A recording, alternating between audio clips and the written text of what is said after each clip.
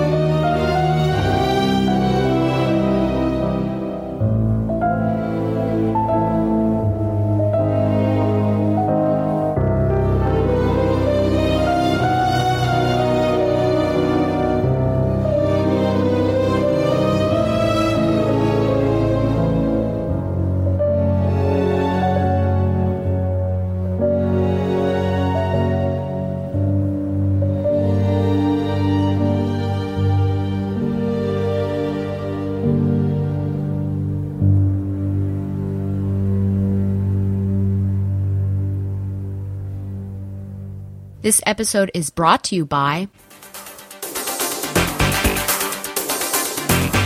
Dudes, it's totally time to listen to Fanholes. What's that, Mikey? Like only the most tubular, righteous, gnarly podcast ever. I don't know, Mikey. I've got some science projects to work on. Yeah, Mikey, and some of the things those Fanholes say, really ticks me off. Well, why don't we see what Master Splinter has to say about listening to Fanholes? Yeah, sure. Okay, Leo. But what do you think, Master Splinter? Should we listen to Fanholes, the pop culture podcast made for fans by the fans, or not? I say... Go, Fanholes, go, Fanholes, go! Ha ha ha ha! I made another funny! Ha ha ha ha! Dude! Turtle Power Podcast Hour! A podcast crossover event featuring Fanholes Podcast, board with friends, and animated indulgence coming this September. Batgirl the Oracle is also brought to you by MileHighComics.com, your new and collectible comic book store.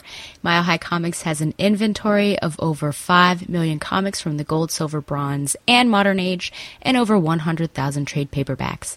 If you're not into the vintage stock, that's okay, because Mile High Comics also has a subscription service called the New Issue Comics Express, offering a discounted price for comics ready to hit the shelves. So if you're looking for vintage back issues or a great modern subscription service, be sure to check out MileHighComics.com. Well, it's that time of year again. Fall is actually hitting, I think, Virginia, because a friend of mine texted me a couple days ago and it said happy July 94th because the temperatures have been insane. Just last Wednesday it was 97. Yesterday it got up maybe to 60, and so this is perfect day to record. And the Halloween commentaries are always fun because I get to bring on different people and say what you will about Shagalicious, because some people don't like him, but he does bring new people together. So this is someone that I met at Heroes Con a couple years ago and re-met Baltimore. So welcome to the show for the first time, Derek Crabb. Hey, what's up, Stella? Thank you for having me.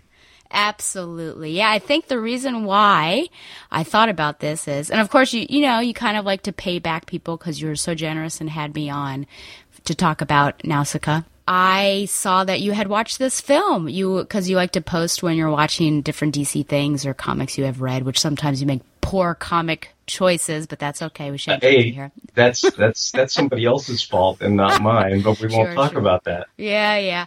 But I saw that you had watched this, and I thought, oh, that'd be the perfect one, because I had gotten this film, and I thought this would be a good commentary. I saw you had watched it, and that was my thought. So welcome.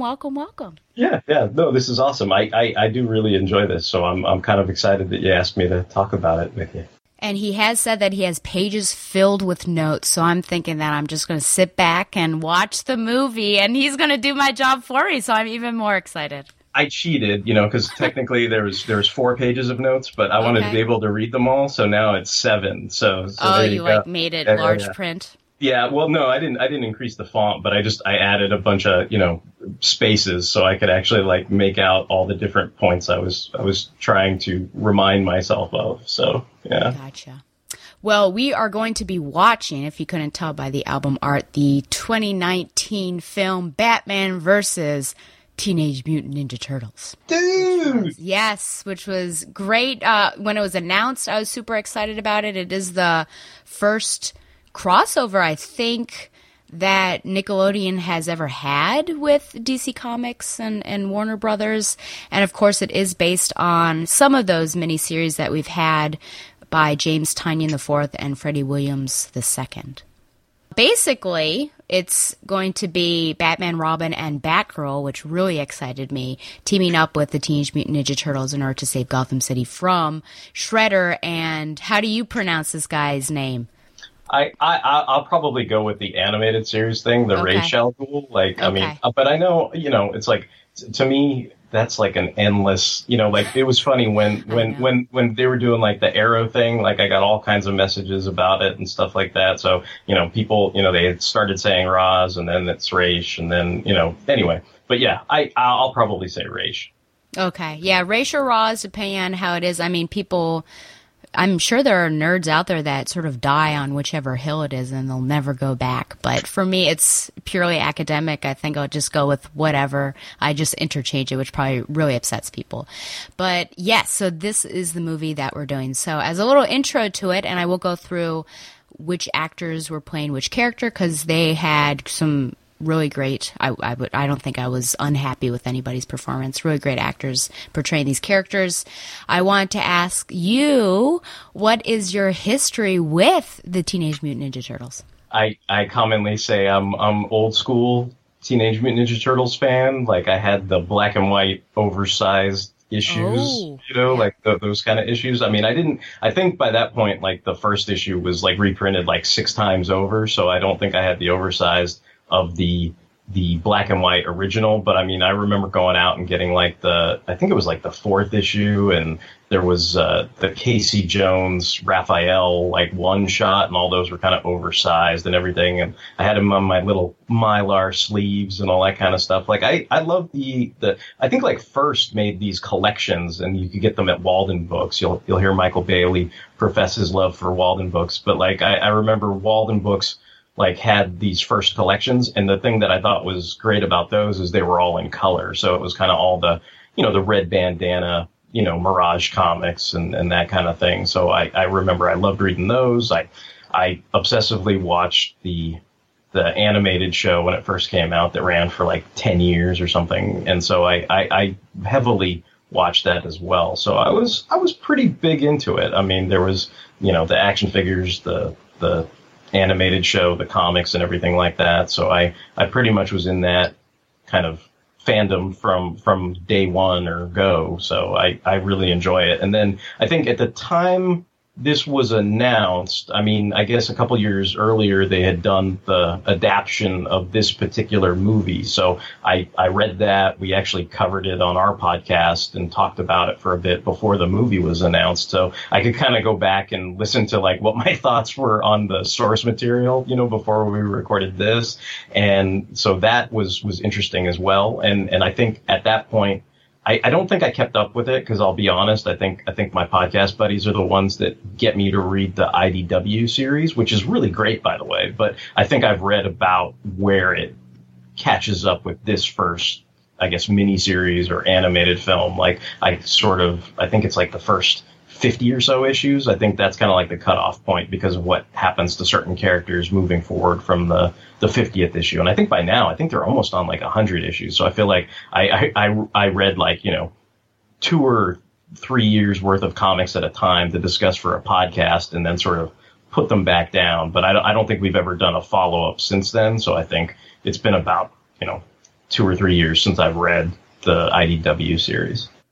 I'm trying to think, everything's sort of muddled together in my mind, but I remember being really young and there was a costume, and it was the Raphael costume, I remember, because we had the size, and I'm pretty sure I probably inherited it because my brother probably wore it first and then I got to wear it. And I was aware also of the 90s series, and then my brother, and it was something I inherited as well, he had the action figures. I know he had the Turtles, Splinter, Bebop, Rocksteady. I'm not sure if he had any more, but he kept them pristine. So they were, I would say they're mint on card, but they were also taken out, and so like I was never allowed to play with them. I'm like, that's the opposite of mint on card. but you're saying for the loose figures, like he kept all the accessories and they were all like, but he put them back in the box, which is why it's like moderately mint on card. Okay, wow. Do you see what I'm saying? So I do know that it's technically sealed as mint on card, but he would like take them out and then afterwards put them back in the box. Cool. So anyways, I could only see them. They're like display only almost. I did at one point break one by accident. But I think it was Michelangelo, which is his favorite. I was going to say his arm came off. I'm afraid. But this is something that I have inherited. I have the boxes and the people, and then their accessories are separate, but I don't put them back in the box. But I'm sure, like, once I get, a huge mansion, I can have my little action figure room with, all the Star Wars and the Teenage Mutant Ninja Turtles and stuff that I have. Anyways, yeah. I was going to say, what do you think of because they have those figures out now at GameStop? Yeah, sometimes I wander down the toy aisle and check to see how things have changed, but I haven't gone out and gotten any action. I mean, besides the action figures that you have sent me, which I legitimately keep mint on card now, I don't get any more action figures. Oh, okay. which is, I suppose, I don't know. I mean, I have all the ones I think I want. I've got a couple Batgirls. I've got 3 Batgirls, I guess. One from you. I've got the Batman Animated Series one. I have one that's New 52 styled. So, yeah. Yeah, because there's that Batgirl from this that is, I think it's packaged with Donatello because they're doing them as like, which makes sense. And that's one of the, I want to talk about that when we get to those team ups there. I should look at that and see. I think the main, like, if I say toys, I'll say collectibles, because I feel like, I don't know how you would play with these, are like pop figs now. But even so, leading up to that, everyone had been giving me pop figs, and I've never bought pop figs on my own. But now I've got a couple more, but I have sort of put a stop to it. I'm like, you cannot buy any more pop figs, unless, of course. I'm still waiting for Lupin the Third, because I think those would be, I don't understand why they don't have those out there. I saw you voraciously yelling on the Twitter. Of course, to Pop Funko. Yes, Pop Funko. So good job. Like at least that's. Well, they send out. I'm like, okay, you got another anime coming out, but not like a classic one that's been going forever, and the creator just passed away. It's like the perfect time to bring them. But anyways, we've gotten off topic. So I've known about Teenage Mutant Ninja Turtles. I think that would be my history, and I'm actually currently reading. I read it by trade, but I read the IDW series, the new by Eastman and Waltz and all of that, and I very much enjoyed it. So I think that's the only book I've ever read by trade ongoing, because everything else would be a series that it's done. Hey, I get all those, but so I look forward to getting those and continuing that story all the time. Yeah. Well, here's another. This is a tough question. Do you have a favorite turtle? And also, if you would like, besides favorite turtle, do you have a favorite side character in the Teenage Mutant Ninja Turtle universe? I think I'm going to just do the quick and dirty answer. I think my favorite turtle, as it stands today, right now, would be Leonardo. I mean, I like that kind of type. I mean, we frequently talk about, we like, Cyclops as a leader. I like Dick Grayson as the leader of the Titans, like that archetype. I feel like Leo serves that purpose, and I enjoy when he is, spotlighted, or, those skills are well on display. So for sure it'd be Leonardo as far as a favorite turtle goes. And then I guess for side character, I'm probably gonna pick Casey Jones, I think, because I think when I was a kid I thought he was like super cool, and like I think that was, you talk about like Men on Card and all this other stuff, like I was of the foolish age where I bought 2 of everything at that point. And so I bought 1 to open and 1 to keep Men on Card, but Casey Jones I only found 1 of. So I just kept it Men on Card until it entered the Great Purge, as I like to call it, where I got rid of a lot of things. But that was, I never had a open Casey Jones to enjoy. So yeah, but I would say Casey Jones is probably my favorite ancillary character. I'll agree with you and say Leonardo, though in recent years, I think I have started to appreciate Donatello way more. And I really like all of them. I think they all have their specialties and special qualities and things. So Leonardo is the general one that I would go to. But Donatello, I think, just in watching adaptations and continue to read, I think I have more respect for him, because I feel like he's frequently sort of pushed to the background, in the sense, because Leonardo, obviously the leader, and then Mike, he's the cut up, he's always, and then Raph is the angry one who always gets into altercations with everyone, but especially Leonardo. So it's like Donatello is always the safe one, and his intelligence. And so I always feel like he's kind of in the background, but I've started to appreciate him a lot more. And then through my reading of the IDW's current series, I really like Alloplex, who is a mutated snow fox, and she was a villain in the beginning with Shredder. And I just really, I think just a really great design and how she looked. And then now that she's on the side of the Turtles, there's some shipping there with Alloplex and Raphael. Yeah. So of course, I'm totally down with some interspecies shipping. So she's totally my favorite character. I don't see her as much now. Hopefully they'll start to bring her back. But whenever I see her, I'm like, oh yeah, because she hangs out with no one or nobody. So that's been fun. Angel. So yeah. Okay. Well, that's the preliminary stuff here. So we've got this movie. I do want to run through the cast, and then we'll go through our expectations and just get started, because that's why people are here. So this guy, Troy Baker, oh man, he is playing Batman and the Joker, which is shocking to no one if you know who Troy Baker is. Eric Bauza as Leonardo. Darren Criss, who has done some Broadway stuff, as Raphael. Baron Vaughn as Donatello. Kyle Mooney as Michelangelo. Ben Giro as Damian Wayne, my favorite Robin. Woo! Don't at me. Rachel Bloom as Barbara Gordon, who was on Your Crazy Ex-Girlfriend, and Donovan loves her. Brian George as Alfred Pennyworth. Jim Meskimen as Commissioner Gordon and the Scarecrow. Andrew Kashino as the Shredder. Cass Anvar as Ra's or Ra's al Ghul. Tom Kenny, that's SpongeBob, is it not? Yeah.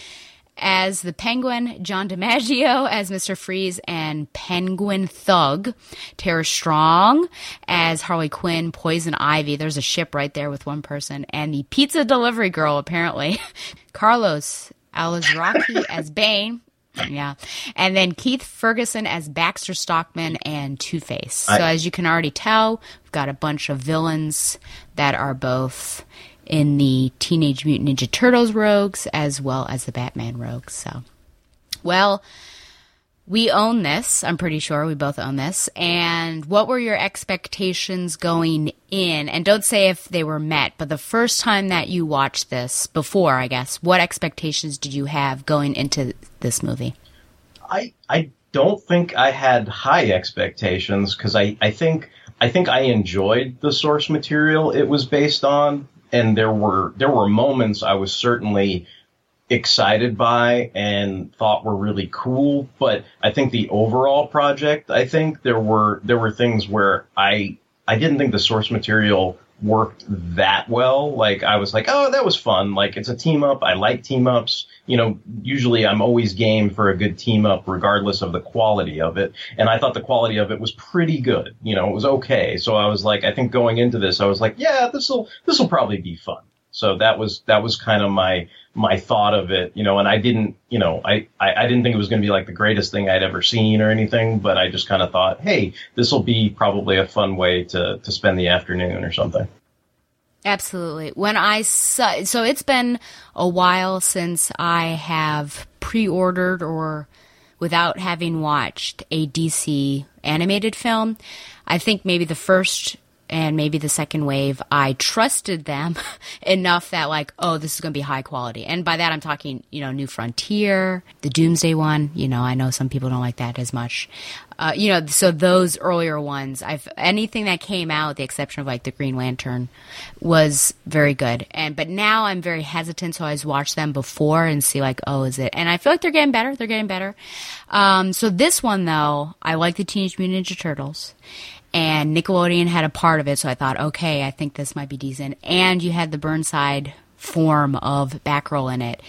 And I had seen the trailer. I think they showed like a long clip, and Batgirl was in it, the intro. They had put that out, and I thought, I feel like I'm going to give this a shot. So I ended up pre-ordering it, and I watched it, and I will say that I was happy with it. I knew that it was going to be based, you know, with air quotes, on that, the source material, but I think only to a certain extent. I don't think fully, and I think it has a different tone potentially than the actual source material does. But so my expectations, I think, were moderately high, because I thought this needs to be a fun movie. Those are basically my expectations, and I also thought you can't mess up Batgirl. So those were my two expectations. Fun movie, don't mess up Batgirl. If you do that, you'll be fine. So those are my expectations. Yeah. Well, Batgirl's your character, right? I mean, yep. you would always have high expectations if one of your favorite characters was featured in an animated property. Absolutely. Okay, well, anything else before we get into this? No, let's do it. Let's go. Okay, so I'm going to turn on my TV now. So we are queued up at 3 seconds. That's as close as I could stop it on my TV here. So I can barely see, once it pops up here, the WB logo. And this time, because I know there have been people, cough, cough, Jacob, that complain when you can hear the audio through. You won't be able to because it's on my TV, so I don't think you'll be able to.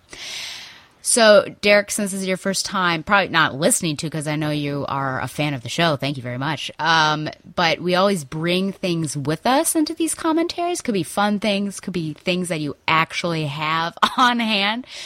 Could be food. So what are you bringing with you to watch this film? What I typically enjoy when I enjoy a good movie is my bag of Sour Patch Kids Extreme, because they have to be extreme. Like I can't go back to the regular ones after the extremes. So okay, that's what it's going to be. And it's also kind of, I don't feel guilty because this is Halloween themed, so gotta have my candy, right? So. Absolutely. Well, I've got a giant ohm behind me, so that's going to be watched. Which anyone who doesn't know what an ohm is, I guess OHMU, you're going to have to look it up on your own. I've got, of course, my Batgirl plush, and because it's fall, I've got some apple cider ready to go. Okay, so I'm going to say 3, 2, 1, play on play. We're click and play, and then the commentary is beginning. So here we go. All right. 3, 2, 1. Play.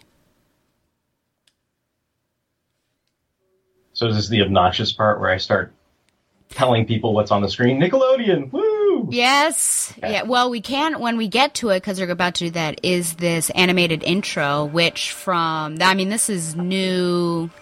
Yeah. So what are your thoughts on this, going through the main JLA people, but then they zoom back and you get a whole host of... Yeah, what do you think about that? I kind of think it's cool. I mean, it's a little more generic than the Marvel kind of intro, because they sure. kind of nowadays they're focusing on all those actors and everything. So it's like this is kind of refreshing because you've got like an Aquaman that's not necessarily the Momoa Aquaman. So I think it's kind of cool. And now I'm kind of used to it because it's in like practically everything I watch on the DC universe. You start watching Swamp Thing or Titans or whatever, they play that intro. So it's kind of becoming a staple now. I kind of like the way, I know we just passed it, but the way that the DC logo fades into the moon and everything. Like, I think that's kind of, yep. And then they've got those, the Powers building. I guess that's kind of a nod to Batman Beyond, good old Derek Powers Blight, and Batgirl's being super awesome. See, this is the first moment of awesome for Batgirl. Like, I love the way she totally, blocks those shurikens and everything. So I think this is a super good start. Like, I knew I was in for something good when the movie started. And I was pleasantly surprised that they started with Babs.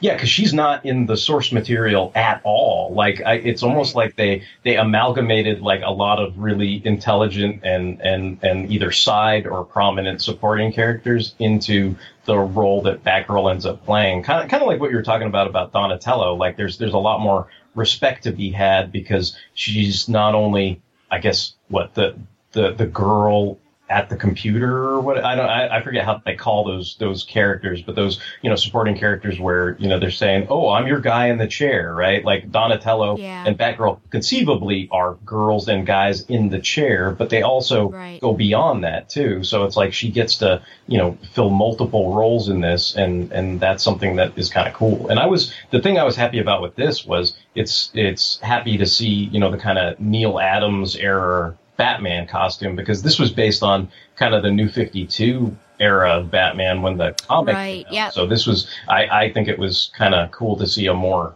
I guess in my mind, I mean, some people may fight me on it, but I think it's a more iconic version of Batman that is paired up with the Turtles here. So I think that's pretty worthwhile.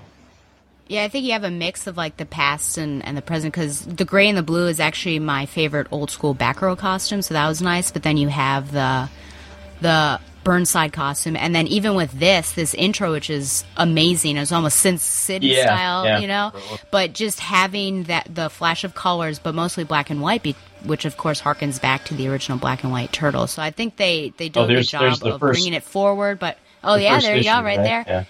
Yeah, they do a good job of bringing it to the present, but also I think paying homage to the original. Yeah, because I think in the original, the person that describes all the flashback to Batman is just a kind of generic female scientist. So then in this case, Batgirl gets to take on a lot of those roles and everything that they have. And then I guess some of the stuff that I was going to mention was that, yeah, I know you went through like all the actors, and hey, look, there's a mug. And I was going to say, like, what do you think's in that mug, Stella? I'm going to go with. I'm hoping tea. I don't know what you're trying to no. say, sir. I actually like tea myself. I'm not a drinker of that other beverage, but I thought maybe it might be some hot apple cider as well. You know.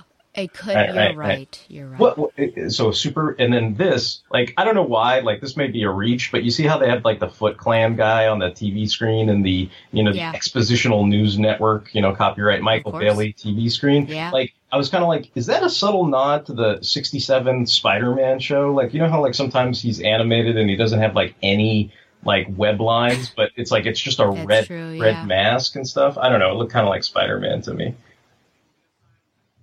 But I guess the director of this is a guy named Jake Castorina, and like he directed a lot of different DC animated projects, and this is all my own personal opinion, but he seemed to direct a lot of things that I actually enjoyed, so I think that speaks to the quality of this as well, and it doesn't surprise me that I had a good time watching this, because he directed the Death of Superman, the recent, two-parter. He directed that first half, which I consider the good half. And then there's the Justice League Action episodes, which I think are awesome. There's that Scooby-Doo and Batman Brave and the Bold animated movie. So he directed like a lot of really cool projects. And then I think he directed some of the Batman Unlimited stuff. But I don't know if it was the movies, because I haven't seen all of them, but they're like little, kind of, I don't know, web TV episodes and stuff like that.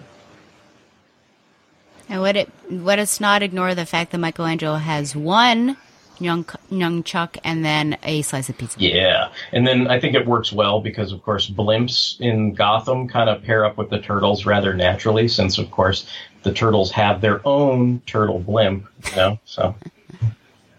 And then you've got Tom Kenny here reprising his Penguin role. Is this not your favorite Penguin voice actor? Because I know you like the Batman, I do really like the Batman. I know that some people are like, I feel like it's a really underrated show. But yeah, when I heard him talk, I was like, oh yes, flashback to the Batman. Yeah. So I am happy. I mean, it seems like he does that role a lot. It's almost like he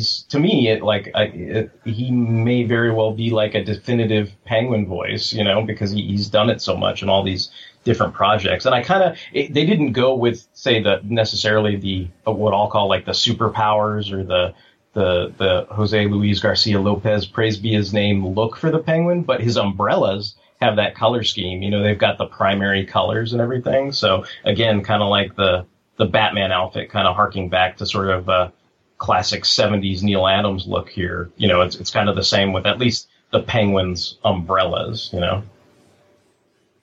I will say that some of these weapons look like the actual weapons that you would get with the original action figures. Even that kind of pizza slicer that the guy poked through the hologram, it looked like the actual one. Oh, and that guy right there looks like a mutant from the what is it? What is that called? The Frank Miller. Oh. Story. See, I wouldn't have thought of that because my take on that guy was it was supposed to be a nod to Krang, because you know how Krang has that. Oh, that's also true. Yeah, and he has like that weird head with the glasses. But I mean, I guess they both kind of no. But you're right too, because they both. It's kind of like an amalgamation of something from Batman, something from Turtles. So yeah, that's super cool.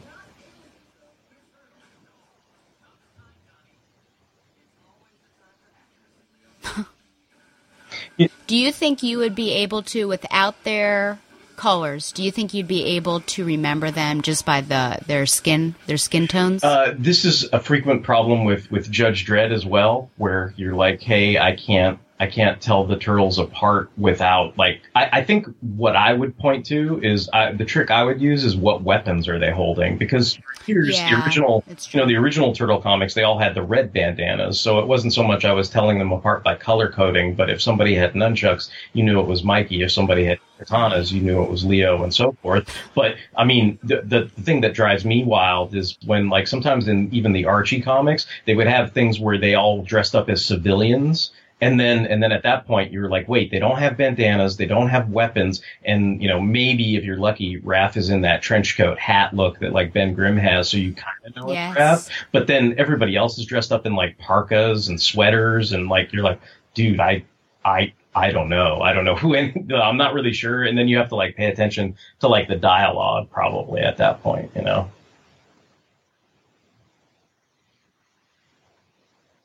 You know, the one thing about this that you talked about, like what your expectations were for this, I have to admit, like, I know a lot of the DC animated properties are very, you know, PG-13, and there's a lot more violence and maybe blood and gore than people might be expecting. But I think going into this as a Turtles crossover, I didn't expect, you know, like when Raph kind of, you know, nails that, you know, mutant / Krang looking guy in the face. Like, I didn't expect as much blood as there was going to be in this, and I'm not saying I take any offense to it. It's just it surprised me that it treated the violence, I would say, somewhat realistically. Like, I know, you know, a lot of times you have these kind of, you know, violent cartoons, and of course there is no consequence to the violence. But here I was kind of like, oh wow, I'm like, yeah, this clearly, you know, he clearly broke that guy's nose, you know, like that guy is not getting back up from that anytime soon. Or this, wow, you know, you're like, ooh, I was kind of like, did you see that? He got nailed in the head, you know, and I don't think I was expecting that at all.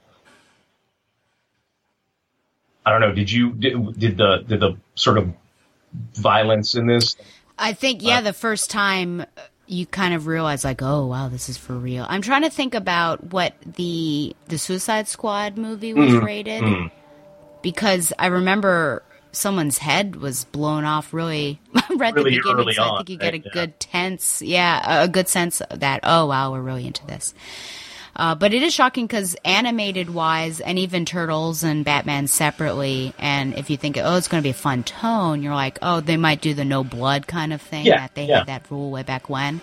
But so I think I was probably surprised first, and then you kind of got accustomed to it as it moved on. Yeah, I like realized, oh, okay, this is what it'll be. Man, this fight is great. Like, it's brutal. Like, this, I think this kind of, like, I mean, it has great choreography, and like I think I would put this fight up there with like some of the really great fights that I saw in, like, I think the one that like Jay Olivia did for the Dark Knight Returns with like Batman and Superman. I think that was a really well choreographed animated fight. And then the 2007 Teenage Mutant Ninja Turtles film, the CG one, the TMNT one, like that fight with like Raphael and Leonardo, like in the rain when they're fighting amongst themselves and everything. Like, I think they're just as good, like this one, because it's just it I don't know, like they talk about how they had different influences for this, like the Raid and everything, and the director himself said, well, because I guess the director comes from a place where he storyboards a lot of these different series regardless of whether he's directing it, but this was one of his directorial projects, and he was even saying, like, I probably shouldn't storyboard this, but then he was kind of like, but it's Batman versus the Shredder, like he's like, I kind of want to storyboard this, and I think it turned out fantastic. I mean, I think it's really good. And I suppose it's an age-old question of, you know, who would win in a fight. Well, and then you talk about how it's like loosely based on the source material. I mean, this doesn't happen really in the source material. And they almost do this kind of Dragon Ball Z thing here with this kind of, you know, it's like the Hoshi Sato kind of, or Hoshi Saki, you know, whatever it is, move, right? That it's the amalgamation of like both their Hamato Yoshi and Oroku Saki's name is like a super move basically, and it's like that's something that I thought was really cool in terms of the fight, and I guess it might even for people who are like mega fans of Batman and think Batman can't lose to anybody. I mean, it does incorporate an added layer to the fight that would explain why, you know, Batman's momentarily halted, because it's not something that he would expect. It's a move he's never encountered before.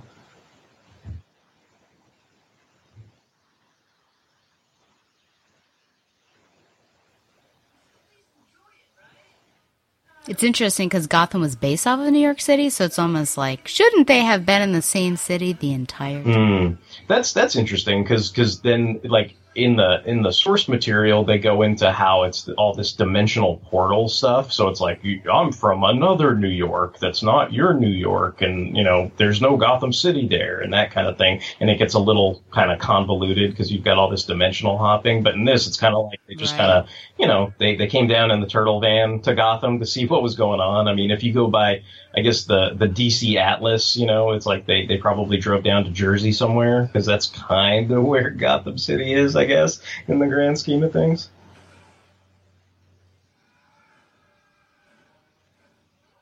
Wasn't that lucky? See, that is not the true consequence of violence. We didn't have to fall into a bloody puddle of ooze when they landed on the garbage. I wonder if Raph, he just threw him out. Whatever happened, happened. Yeah. He wasn't aiming for the garbage.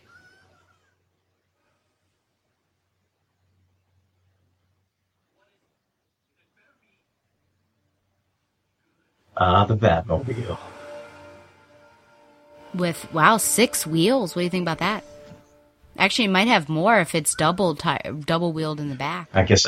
Could be 10 wheels. What do you think? It's Batman's redundancy platform. He's always got a backup plan. He's got a backup set of wheels.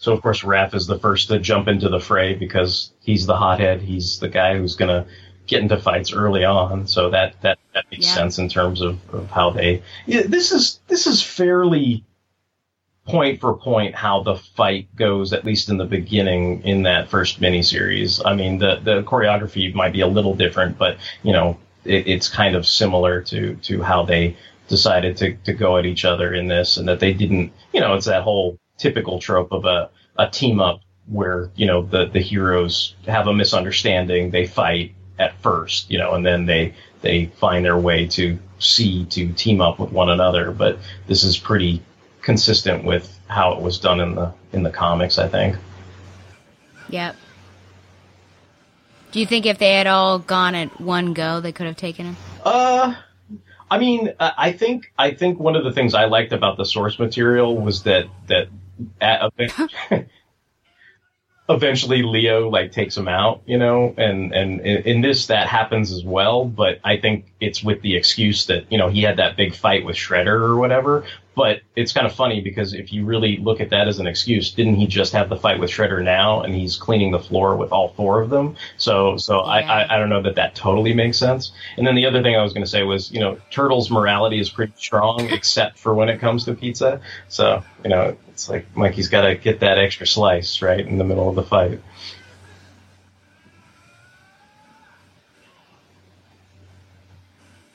And there was a shipping moment. There was a shipping moment in the pizza. Shipper counter is at 1. Ding, ding.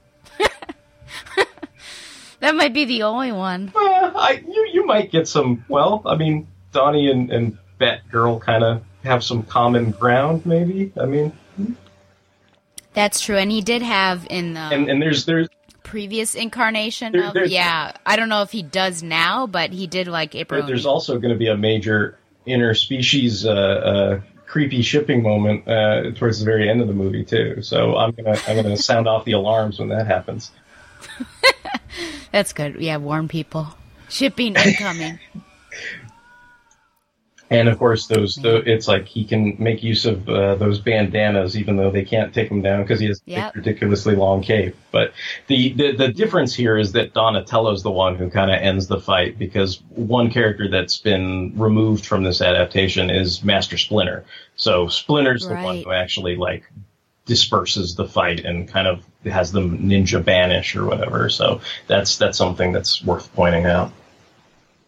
Do you think Splinter would win in a fight versus the Batman? Yeah. I mean, to me, I'm like, Leo wins, so Splinter has to win. I mean, that seems pretty obvious. Oh, I really like Keith Ferguson in this. Like, I think he's really, really good. Like, I think he gives a great performance. And then the thing I like about this is going to be the counter, not a shipping counter, but a counter of me saying that this film adaptation is better than the comic source material. Sorry, James Tynion the Fourth. I'm just saying it just improves upon the source material is all I'm saying. But the reason why I like that he's included is because you've got a mutant creature right here at the forefront. Like, we're only like 18 minutes into this, and it sets it up so that when things happen later in this film, it doesn't come out of left field so much when there's more mutant creatures. I feel like it's a good way to establish that. And then this, too, I think is a good change because you've got Ra's al Ghul with the League of Shadows and Ubu or League of Assassins, and then you've got Shredder with the Foot. Like, this is brilliantly displayed. Like, they're both the heads of their clans. They're both got their own little army of ninjas, and they're on equal footing. And that's something I usually appreciate about well-done team-ups, because you can team up anybody and put them together and then have somebody have more, I guess, a better showing than another character. But I think this film, the reason why it excels and is really good is because when you have Batman fight Shredder, it ends in a draw, but they both have really good showings, and it's a brutal fight, and they both have really good moments. And here you've got Ra's al Ghul and Shredder right here standing at like equal footing with one another. They both have their armies. They're both standing up to one another. And I think, I don't know, in the source material, it was kind of like Batman and the Turtles kind of had their way with the Foot Clan, and Shredder was kind of already beaten in a sense when he teams up with Ra's al Ghul, so he was almost at his mercy. But here they're kind of, you know, equal partners, I'd say, at least at a even playing level when this film starts. So I think I appreciate that way better. I find it interesting they decided to go with Baxter Stockman already mutated rather than sort of the scientist. Well, I mean, he's still a scientist, but, you know. Right, in his human form to start with. I mean, I guess that'd be more origin type stuff, and they're going to establish that they can change, you know, just a standard ninja into a mutant creature rather than a scientist, I suppose. And countdown to Eeyore and My Favorite Robin showing up. Huh?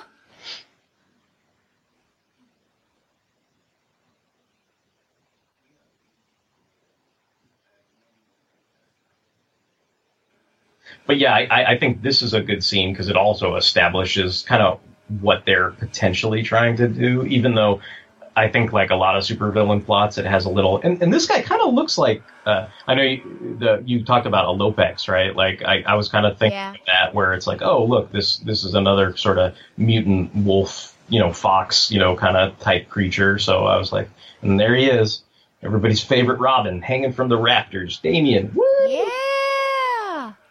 Yeah, I dig Damian. And for once, he doesn't sweep in; he just looks. Yeah. That's good. He's growing. He's doing some stealth. He knows what's up. He knows what's up with Grandpa. He knows he can't drop in and screw up Grandpa's stuff right away.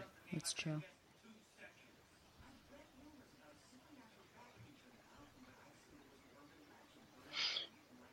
Man-Bat.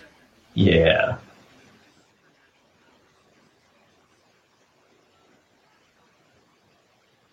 I guess they thought it was an urban legend, like the crocodiles in the sewers in New York City. That's well. Then we get back to that old Batman's an urban legend, but then he's like standing in the UN with the Justice League. Like that pans out, but whatever, you know. But yeah, you've got them kind of doing the research in some kind of like arcade internet cafe, I guess, like whatever this is. Dirtbag stole my thigh.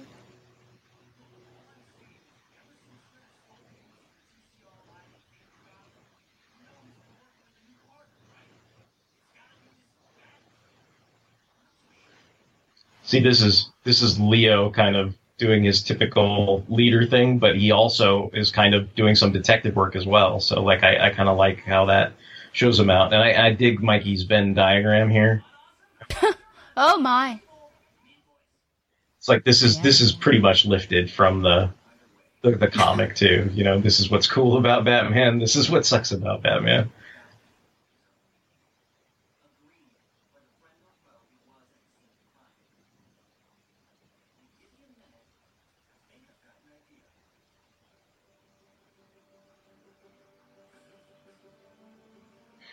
So there she is again, Burnside back.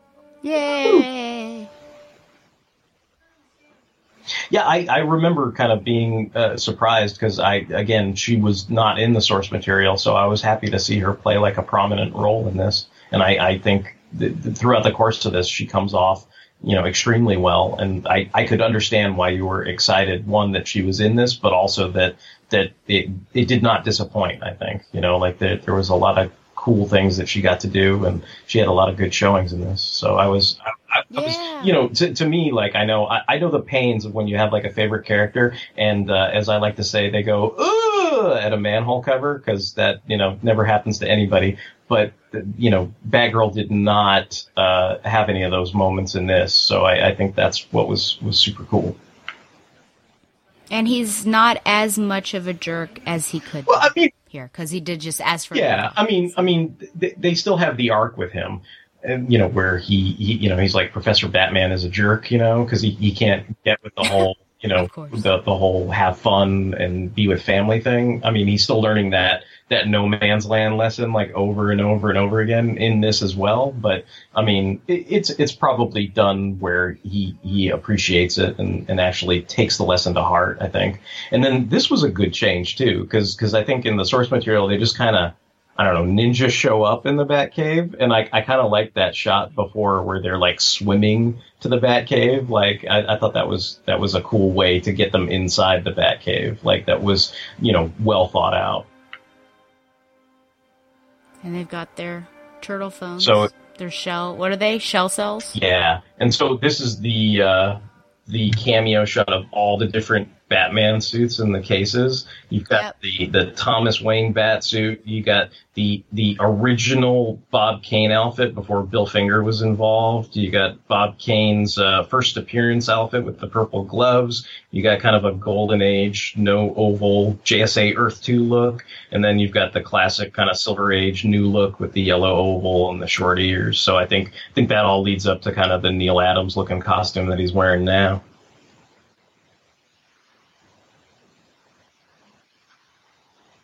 What are your thoughts that they don't have any Robin outfits on display? Well, probably that no Robins have been executed in this universe, I guess. I don't know. Okay. Maybe Damian's the first one. I got to be honest. I know everybody would hate this, but I think that's what they should have done when they rebooted. I think they should have just had it be Damian, and I know that would have drove everybody crazy, but I think the 5-year timeline drives everybody just as crazy. So. But yeah, this is one thing I'll go to props for the comic. Like, I think the comic moment where Mikey's riding the dinosaur in this is a better moment. Like, I like the line where he rides the T-Rex and he's just basically like, dude, this is everything I've ever wanted in my entire life. Woo! And it's like, it doesn't, I don't know, like it's still a good moment. It's still funny. He's dressed in the Bat costume and everything, and he does that, but it's not quite the same as the comic. So that's one nod I'll give to the comic, over this adaptation or whatever. And then of course, now you got Damian. I'd say Damian was sweeping the floor with the turtles, but they're not trying to, hurt, the boy. So it's not quite as impressive as, given the context of it. It's, it's not Spider-Man beating up the X-Men and Secret. Oh my. Impressive, There is a great moment of, I always wait for those moments when their heads or their whole bodies go into their shells, and here is using it to keep them down. Yeah, they make good use of that trick in this multiple times in this film. Get off, Robin. What a line you never thought you'd hear.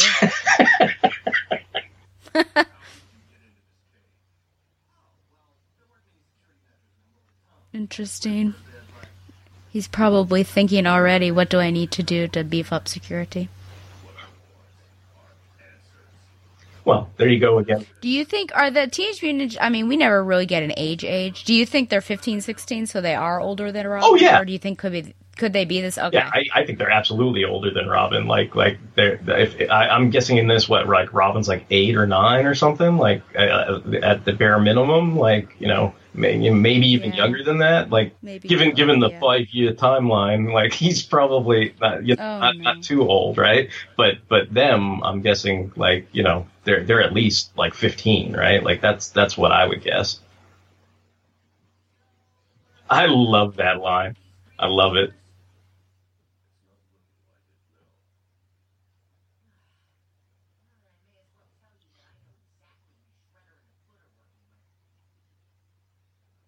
Grandpa. Yeah, Grandpa. I think your father-in-law. I think the comic does a better job of setting up where they are, because I don't know that you quite know from this where he is. Oh my! So, yeah. Decapitation. Yeah. I mean, now they're kind of setting it up with the mental ward arrow sign, but you still where are they exactly? Okay. I guess maybe they're trying to save the surprise of who's in the cell, right? I think that's probably the reason why they don't have a gigantic establishing shot that has the Arkham gate or whatever. I hope that those people, they get good compensation or insurance or something for working in these places. I highly doubt it. And see, this is what happens when you drink coffee, people. Yeah, see? There's consequences. You get murdered. Yep. May all those coffee drinkers on the Facebook and Twitter recognize. Oh, the coffee drinker. I knew. Yep, that was Ange right there. I knew him well, Horatio.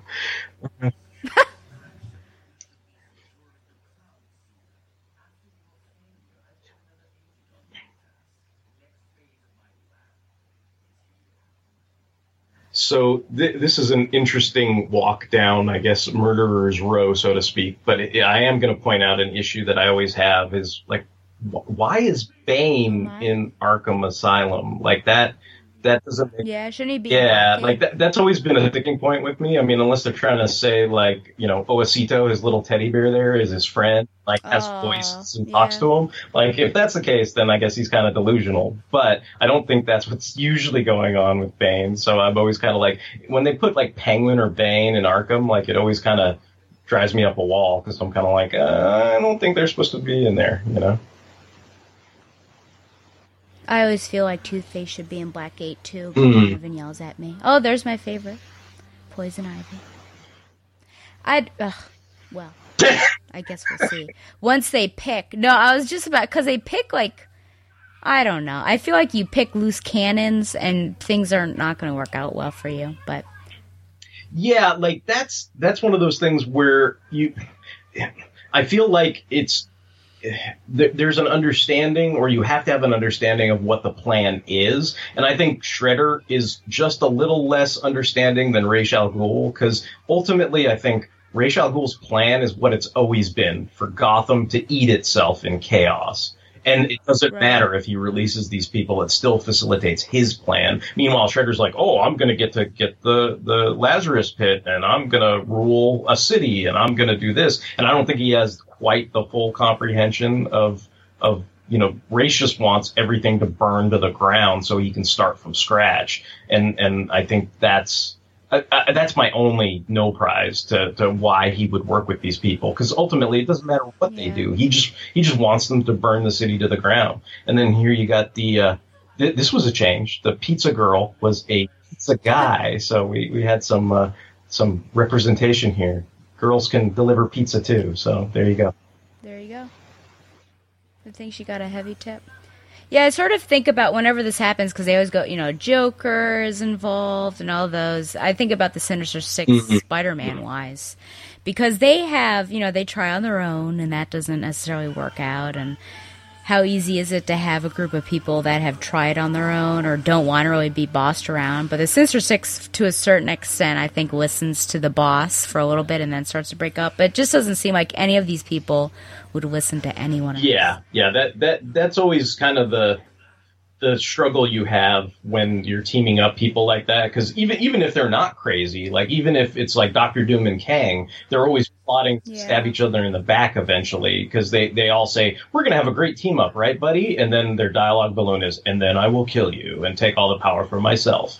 So I guess that's something where you sort of have to suspend your disbelief, right? You just have to be like, okay, well, they're all working in unison for a common goal. I mean, I think the notion that the TCRI ooze is payment for breaking them out and the Joker venom and all that stuff. Like, I don't know. This version makes a little more sense to me. Yeah. The source. And I do like the Legion of Doom because they're usually there in order to take down their nemesis. Yeah. So, like, everyone has their own, but everyone realizes what their goal is, so they're all working together. But when it comes down to it, Cheetah's going to go after Wonder Woman. And all that stuff. Yeah. So we just had a shot of Talia, and Nissa, and Ubu, and Bronze Tiger, and the Sensei. So it's all, like, the major players in the League of Assassins. So they had little cameo shout-outs for everybody who's interested. I haven't thought about Sensei since I read Batman Odyssey and was completely confused. Oh, you poor girl! You read Batman Odyssey, huh? I read. I was confused. I read the Superman thing, and that was pretty bat poop crazy too. So that's I can only imagine what Batman Odyssey was like. So we got I'm gonna say ding ding ding shipper counter because Donnie and Batgirl have chemistry together. Yeah. Oh, see what you did there. Yeah. That's what. So this is Leo kind of getting his, because this is a better moment in the comics, I think, because Leo and Batman are sparring and Splinter's overseeing it, and Splinter makes comments like, "Watch your footing, he's pressing you," and I think Batman says something to the effect of, "He's doing fine," and Splinter goes, "I wasn't talking to him." And so so there's a lot of good moments where they and I think in this, the excuse I think they give is like, oh, look, Batman's cradling his chest. He had that fight with, Shredder earlier. Like, if it wasn't for that, Batman would totally sweep the floor with Leo. So that's all the Batman fans, they can sleep easy at night and blame it on that. But sure. I think Leo would still win against Batman regardless. I do really like that scene where the animation style changes to represent, Japanese art and goes through that history. I appreciate that. Yeah, and they don't go too deep into the IDW backstory, but the whole aspect of the reincarnation aspect. Right. Like there's a little flavor of that in that flashback.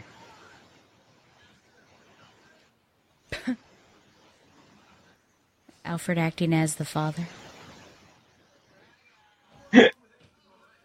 This is like, who needs napkins? Yeah. It looks like there's blood on their face. Man alive, they're animals. It's little Gotham City is made of people. Oh, he's a no fun zone. Yeah, see, this is Professor Batman's a jerk moment, right? He's like, no. Yeah, they need to refuel too. There's no time for pizza when there's justice to be delivered. Like that kind of thing. Yeah.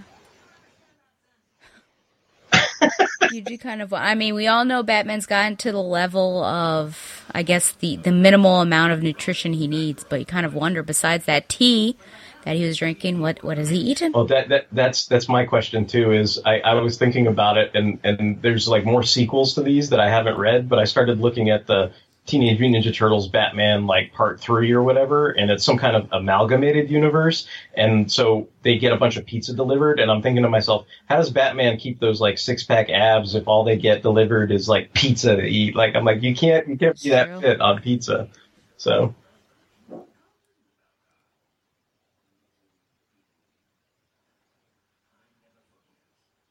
But yeah, like this is the moment. It's like this is more of an exchange than, right? Because he's exchanging the Joker Venom recipe, for the mutagen, and so that, I don't know, this to me seems a little more realistic, I think. How did his stomach acid not not deteriorate. Yeah, I don't know. Burn through that. Yeah, I know. How long has he had that piece of paper? I don't know. I feel like the real villain is the citizens of Gotham that smuggled in that piece of paper to him, because he paid off somebody to give him that piece of paper so that it was ready for him to spit out of his mouth. So, I think I take issue with that. This reminds me of Batman Arkham Asylum in the end, where he takes the venom in. Or was that Arkham City? No, that was... You're right. It was the first one, wasn't it? And he turns all, like, giant Joker.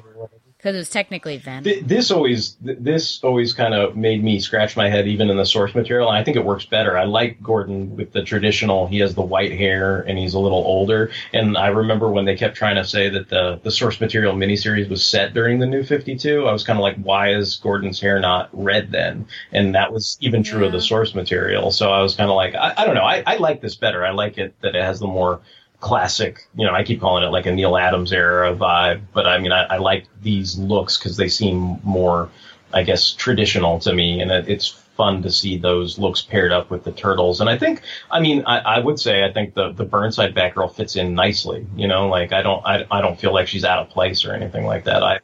I enjoy that, and that's a good. At least she wasn't too close, or he would have recognized her. Well, then you got the, maybe he recognizes her but chooses not to, Yeah, who knows? The only thing that's hard is seeing Batgirl with Robin is that I so love the Stephanie Brown Batgirl with the Damian Wayne Robin. Yeah.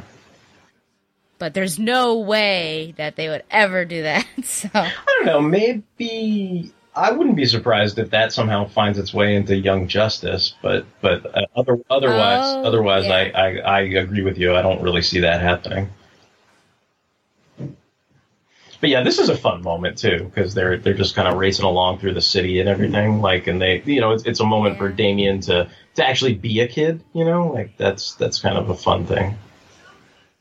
Well, Batman's a no fun zone, so once he's gone, the kids can play.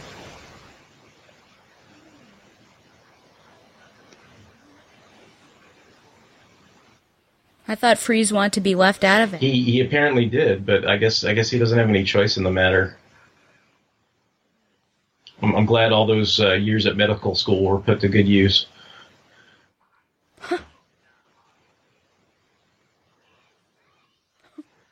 I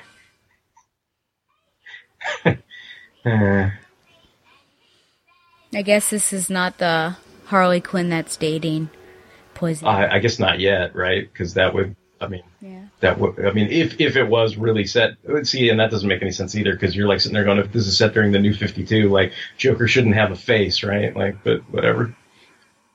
Oh yes, that wonderful story. Yeah. So, this too, I think it's like you sort of turned the page in the comic and they were all mutants on the last page or something, and I kind of like this better, that you get to see the transformations. And again, I will say the choices they made in this project are much, much better. Like, I couldn't, what was funny was I knew when I saw this intuitively for the first time that I liked it better than the source material, but I didn't know why until you asked me to do this commentary, and I sat down and actually like sort of stared and compared at them. And it was just like, oh, that's why I like this better. I like it because Batgirl's in it. I like it because, there are those moments like the Shredder Batman fight and everything. And then specifically what they choose to, the animals they choose to mutate them into are much, much better. I mean, I guess I'll point it out as they show up. But just overall, like, I just think, that's going to be you can, I don't know, go into a hospital and take a shot every time I say the movie is better, but like I like it a lot better because most of the animals, in terms of, I think Harley and Joker, they kept the same. Like, she's some kind of, dog hyena thing or whatever, and he's still a king cobra. Like that pretty much I think was consistent with the source material. But then like some of the other characters, I think like Bane in the original was an elephant, and like it looked dumb. I mean, I'm just gonna say it. Like, it didn't look cool, and I kind of like the idea that, like, here it's a little more streamlined. Like, he's like a jaguar or a cheetah or something like that, you know. And so I guess to me, like, when you talked about what my expectations were for the movie going in, I was like, I think it'll be all right, but I actually think the movie exceeded my expectations for it, because I think this movie is better than the source material. I think it actively improves on the source material. And, like, in that way, I mean, I guess I'll just call out, like, one of my favorite of the direct-to-video movies. But, like, one of the movies I really enjoyed was Under the Red Hood. And the reason why that means a lot is, to me at least, is the source material, I couldn't stand it. I mean, I'm not a huge fan of, like, the Judd Winnick Batman arcs or anything like that. And he wrote the screenplay for the film version too. And I just think it was loads better. Like, I think it actually improved and made me appreciate that story more than the source material did. And I think in this case, like, Mr. Freeze, I guess, is a polar bear, but it's so goofy. He's got, like, the armor on, and he's got, like, the little helmet, and it looks so, I don't know, it just looks goofball to me. And this, where he's straight up the Coca-Cola polar bear, like, I dig that way more, like, the character designs in this. Like, I think, again, it kind of what I'm getting at is I think it tweaks it in a way that it actively improves the story and then the visuals and everything. That's not how the ooze actually works, though, is it?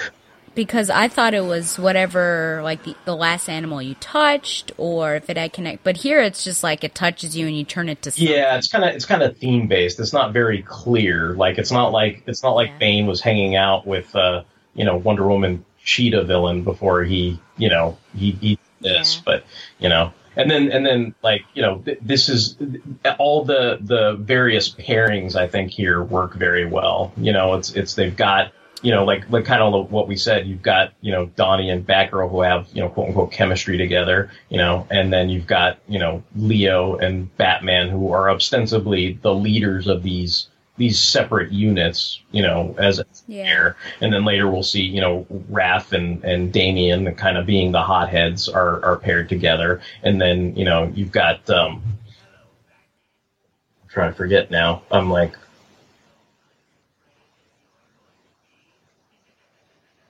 I forget who Mikey pairs up with now. I can't even think of it, but. That was the previous one, wasn't it? Oh, yeah.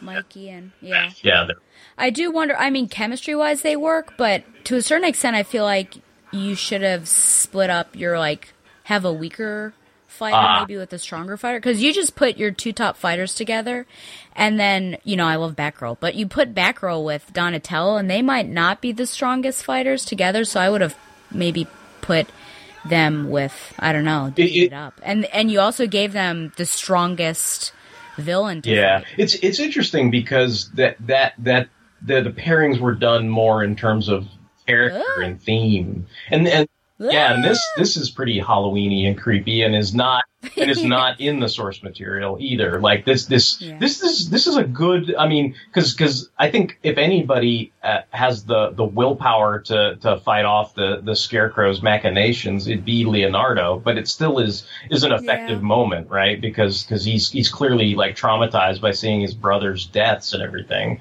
And I guess, to your point, it makes sense though if you're thinking about this in a strategic manner, right? Like why would you put two hotheads on the same little mini team, right? Like maybe you want someone, like if you put Leo as a, as I was calling him, like a self-professed kind of Dick Grayson type, maybe Leo would temper Damian's hot-headedness, and maybe Batman would temper Raph's hot-headedness, like something along those. Yeah. Right. So I see what you're saying. And this part was interesting to me too, because I'm like, you don't have a bunch of blood and ooze coming out of, right. So it's like they sort of made hard and fast decisions on when that was going to happen and when it wasn't, I've decided that Bane might be a jaguar because sort of the South American connection. I'm thinking of, like, the newest Tomb Raider. I remember you have to fight that a jaguar. Makes sense. So see, I'm thinking. No, it's good that you're here, because that's something. The Harley Quinn as the hyena, I feel like that's a good connection because she has those pets. Yeah. But I just have to work through the Joker. But I guess because the Joker Venom, maybe. You know what's interesting? They kind of treat the ooze in this like they do the formula that Alec Holland makes in the first Swamp Thing movie. Like it's like that. Okay. It supposedly brings out the quote unquote inner you. Like that's how they treat it. So it's like, Alec Holland, of course, he's a good guy, so he turns into this plant elemental guy. But it's like when Arcane uses it, he turns into this horrible wolf monster. When the big fat annoying thug guy uses it, he turns into like this little tiny troll, because that's what his that's what's in his heart, I guess, or something. So I don't know. Maybe the South American jaguar is what really is Bane's heart, or something like that. I don't know. Oh, look at that! Yeah, way to negate the Nightfall stuff. And this was that's all Batman needed was a turtle shell. And this. Oh, he even has osito. I love this where she takes him out with a barbell. Like this is one of those like, yeah. Yeah. The fact that he brought his little bear with him and connected it to his belt. Osito. Yeah. Wow.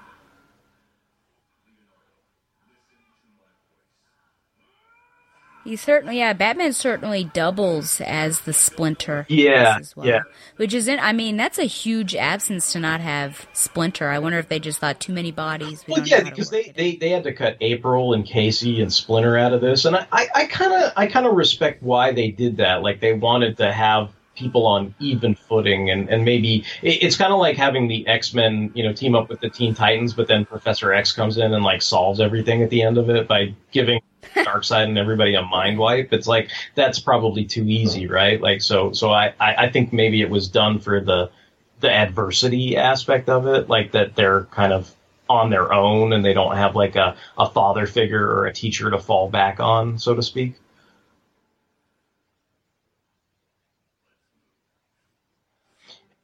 And that fear sequence is kind of evocative of the Arkham games. Like, that's become a pretty popular aspect of the Scarecrow, That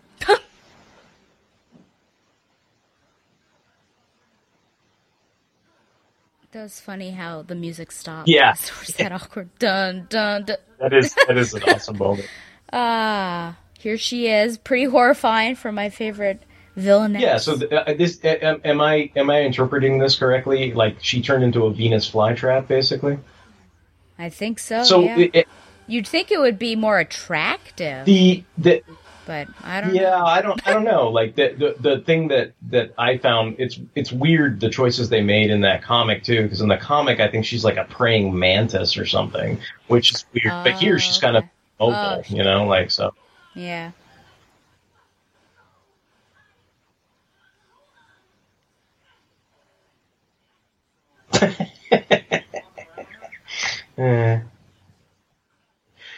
The Damien Turtle Shuffle.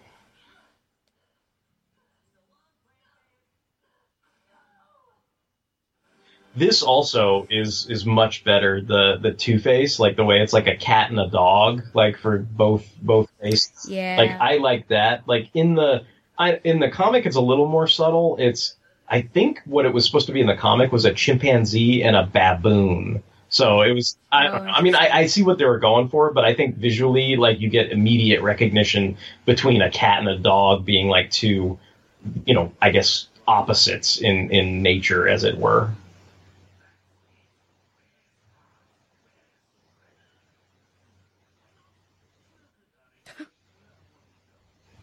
Uh-oh, here we have it, the other shipper alarm. It's coming.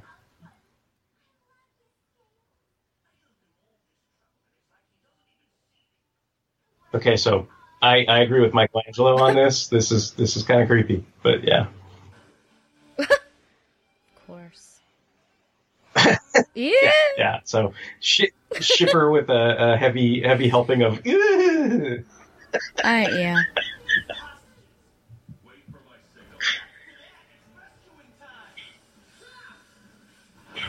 Turtles can dodge bullets. Way to go, Turtles.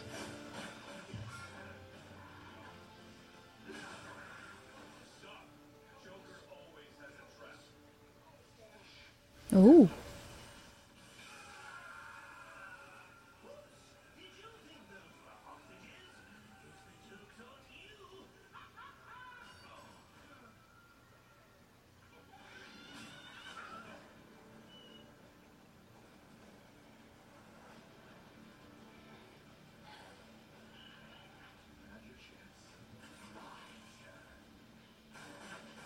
Interesting.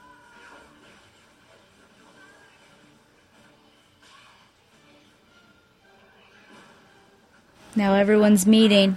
It's all culminating, right? Yep. And kind of like what you're saying, like they're not really working in unison. Everybody's kind of taking their own shot at Batman or whoever, right? Like it's not like this is a coordinated effort.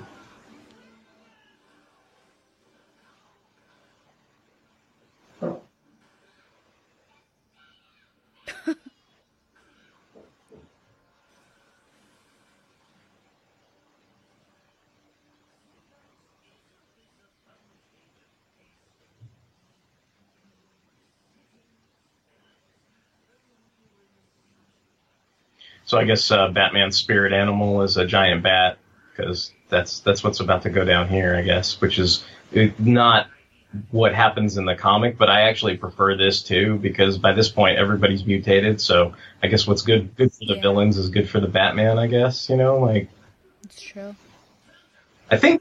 You think it's... Well, I guess we'll see. I think in the comic, it's like there's this weird thing where the Turtles build Batman yet another armor, and it's got like all their colors in it. And I was kind of like, I can see why they excised that, because it's just like yet another. I mean, you've got so many instances, whether it's like Batman versus Predator, Dark Knight Returns, or all this, Greg Capullo, Scott Snyder arcs where there are all these various bat armors, and I'm like, I bet at that point people are like, we've seen enough bat armors, we want to do something a little different. So they decided to go the route of having Batman actually mutate into something else, and it's a little it's a little Red Rain, I guess. So, yeah.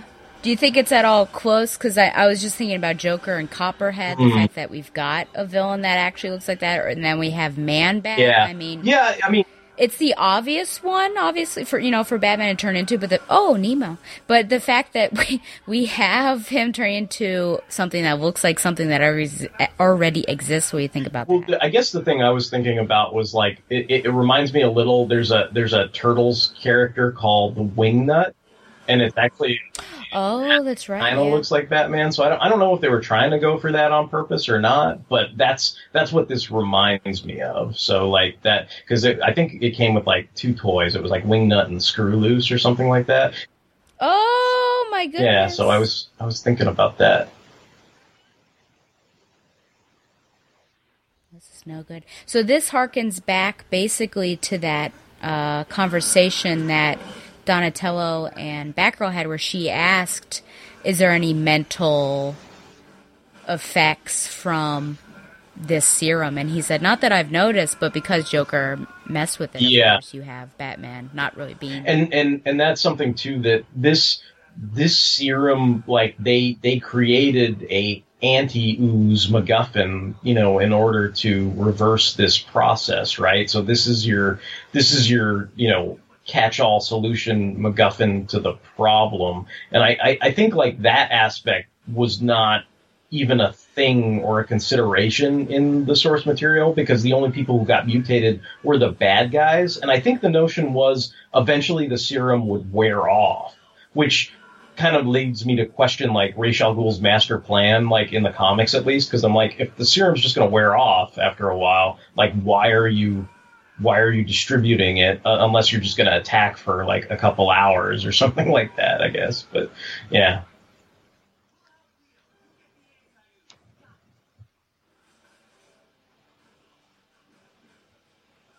And then this, I guess, is an example of the Turtles kind of teaming up on the Man-Bat mutated Batman. Oh yeah, I like that pummeling of Harley. Ooh! Oh no! Oh no! Here it is. This is her moment. Oh! Do you think they did that on purpose? Yeah. This is. Okay. I feel like this is something that is made for you. Like, you know what I mean? Like it's something where it's total fan service. It's like the people that are kind of like, you pair Batgirl and the Joker, you always have this ominous feeling, and this is probably a step in the direction of, no man, she's cool, she's hip together, and she can beat the shaz out of them, when the moment calls for it, right? Like that it's not, you don't have to have that sort of deep, horrible feeling in the pit of your stomach when that comes up, And that right there, I have to say, was a little Game of Thrones flashy moment. With the Arya Stark and the Night. I was thinking like Pulp Fiction with the needle stabbing, but yeah. I get. It's been so long since I've seen that. Yeah, I like how also Batgirl, the cape, right? Because that was certainly one of the things that Edna Mode said about capes, how they always cause problems. And so he got her by the cape, and then the buttons, boom. So, battle damaged Batman. Some of my favorite figures are battle damaged. I always like those, and you can see them battle damaged Spider-Man. Oh, yeah. Oh, it's a human and emotional moment with Damian. Get some hugs. That's kind of creepy. I think that entire thing, the whole Cobra and of course now she really lays the foot down on the Joker here. Wah, wah. Yeah, there we go. And she takes a selfie of it as if to. She has as if to that's hit her, the point home of how non-threatening the Joker is to her now. So, but who knows? Do you think in this universe the Killing Joke has happened? Probably not. I don't know. That's something I'd probably not even want to go into. I think it's more meta commentary on it. It has happened. And it's a meta commentary, but it's not an in-universe thing. At least that would be my take on it. It looks like Penguin's an equal opportunity employer as well. I think I saw a woman, unless it's a man with long hair. I can't tell. Well, I mean, that's how the New 52 Birds got their start, right? Like, so it's entirely possible. That is true. This is interesting too, because they sort of moved the double cross of the Penguin from the beginning of the comic arc to the very end of this arc, and I think that works a little better too. And Penguin doesn't. I mean, he gets double crossed here, but it's. I don't know. I think this works better again, and I do think that is a lady bodyguard. Yes, there. Oh, she didn't make it very far. Well, you got the foot, right? So. They're all in ninja stealthy. Of course, that's how the double cross goes, right? Indeed. It's like in Aladdin. Yes, here's your reward, your eternal reward.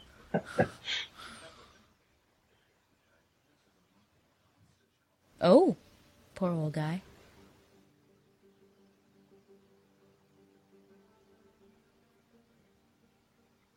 This also is I think a better plot change than the animated thing, because I guess because there was that cross-dimensional stuff. I guess the notion was when the Turtles went to Gotham, they were slowly demutating for some absurd reason, and like that was causing them pain and everything. But I think they sort of transposed that onto Batman recovering from this, mutation essentially. So I don't know. I kind of like this better.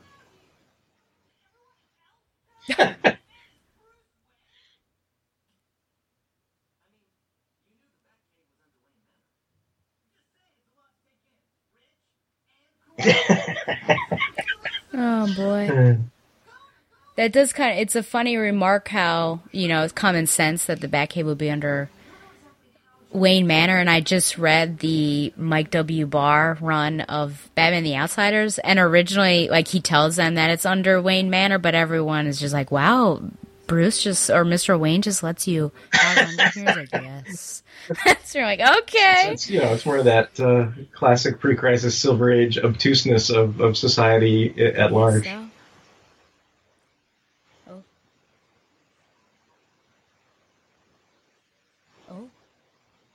Man, them are some pointy little abs there. I'm surprised he's not taped up, but man. Here we go. Professor Batman is a jerk. Ooh, yep. Man, this is like when he fires everyone. He fired Huntress. He fired Stephanie Brown. He's firing the Turtles. This is the No Man lesson, like all over again. You know, this is I got to do this on my own, and I can't. The Lego Batman, yeah. Yeah, this seems to be a consistent lesson that Batman has to learn over and over and over again.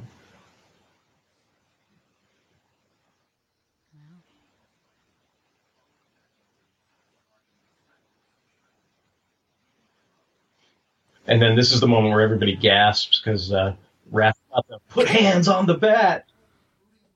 Yeah. Well, and the fact that it's Raphael talking about all this. Yeah, I mean... Because he's basically, in saying all this to Batman, it's him talking about himself, too. Yeah.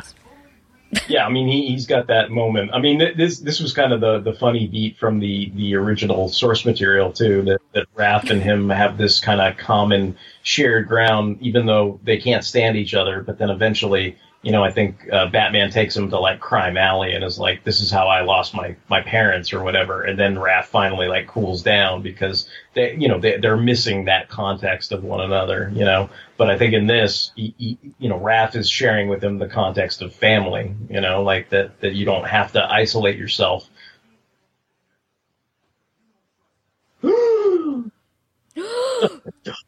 Mike is so late. He's only doing it because other people did. It's so funny. He wants to be part of the crowd. Yeah, I'm going to do it because everyone else gasped. I do that all the time at work and people get freaked out. I do it dramatically. Like nothing has happened. I'll go, and then I get scared. Like, what's happened? It's the best thing to do out of context. An out of context gasp will put the flutter in anyone's heart. Ooh. And now we've got the handshake. Oh. Yeah, and here they're basically accentuating they did not take a dimensional portal to Gotham City. They just drove, you know. Yeah. Dimension X. Yeah, look at all those buttons. Man. Oh, there it is. The Turtle Van. I think, isn't there an actual toy vehicle and it shoots out sewer caps? Yep. This is definitely a nod to the cartoon and the toy, yeah, for sure. And they got... And it almost looks like it's got the crane glasses on. They got the graffiti that says, "Foot stinks." Get it? Yep. The foot stinks. We got some Ace Chemicals. This is more Game of Thrones to me than anything. You got Ubu with little arrows, you know, his archer squad or whatever. That apparently are like stormtroopers because they don't hit anything. I guess so. Ooh.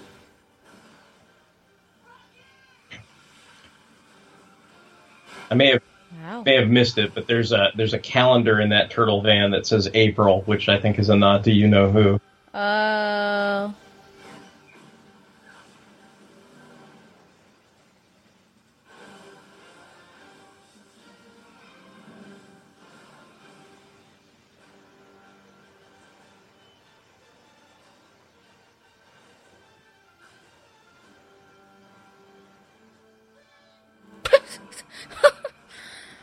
Wow. Just shout thing and yeah, I guess that's enough.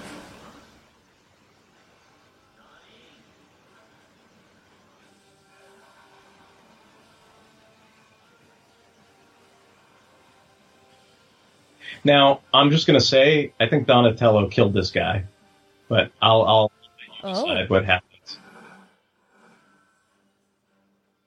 Like, right? I mean... Oh, yeah, where does he... Yeah, there's no way he can take an impact. There's no parachute. Like, that guy's dead, right? Yeah. Like, okay. I'm just making sure that's not just me. I'm like, Donatello killed that guy, right? Yeah. Here we go.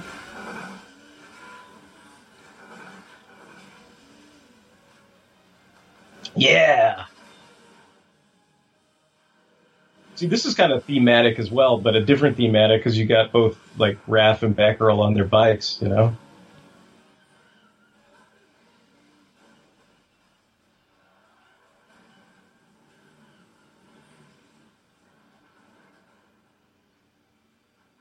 It's kind of like a World War II German helmet. I guess they get what they get, you know. Oh, got some, what? Oh, okay. I was like, who are these people? But it's the foot that they had. Yeah, it's like there was one that kind of looked like Bebop. Yeah. Or no, Rocksteady. Yeah, because it's like they're using like the League of Assassins, ninjas, and then those guys kind of look like a Lope or a Lopex or whatever too, like the white and stuff. And I think later, you know how I said Bane turned into an elephant in the original? I think eventually, see, there's like an elephant that's one of the League of Assassins in this too.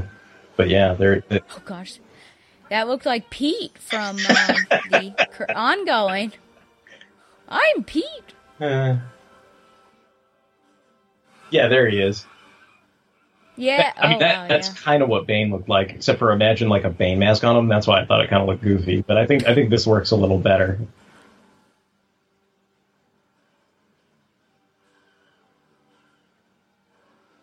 Though you do have to wonder about the physics of it, because like mass doesn't just come out of nowhere. Yeah. So I guess that person would have to be huge to begin with. I mean, part of me was wondering if, like, I know it's not, but part of me was thinking, like, oh, if Ubu had turned into an elephant, that might have been. Oh. More. Yeah, like, it's true. He's a bigger, larger guy. Like.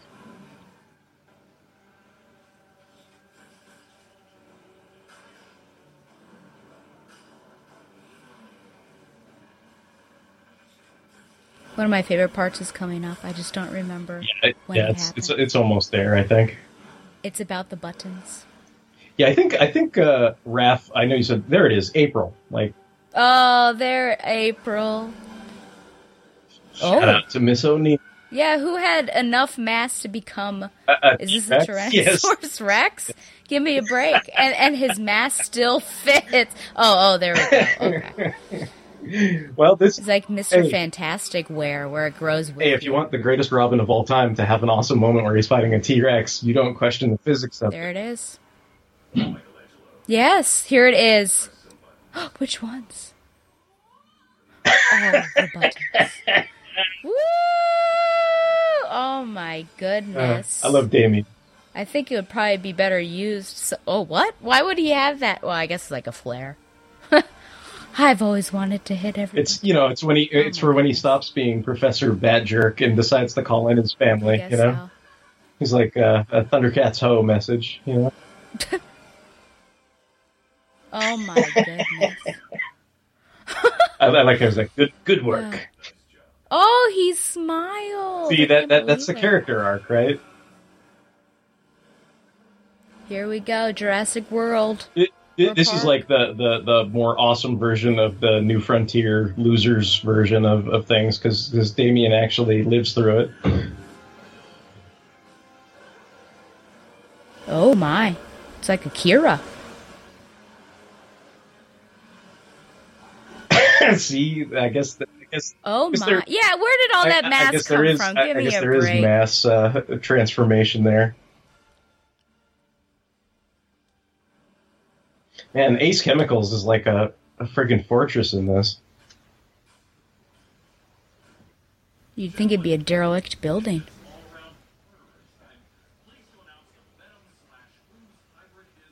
He kind of sounds like Jeff Goldblum. He, I think, voiced the Prince, like, I think Prince Topaz in the Amethyst animated thing. Oh. And I'm trying to think, there was... From DC. Yeah, and there were some other things that he did as well. But yeah, I did enjoy his work as Baxter Stockman in this.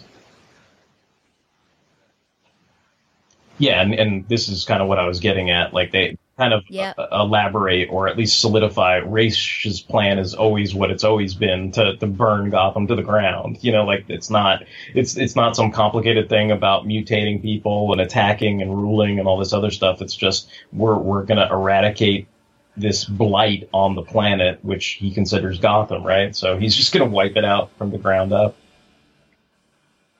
Yeah, slow motion entrances. Group shot, team shot. Woo!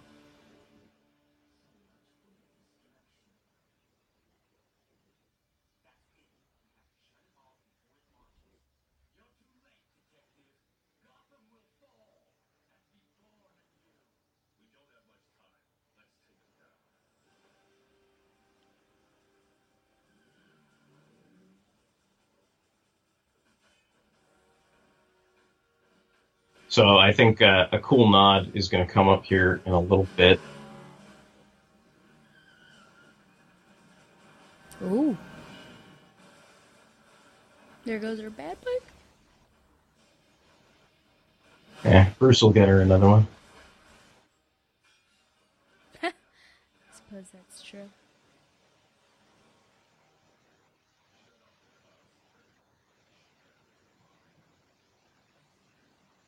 So now we got Batman versus Shredder, round 2. Indeed.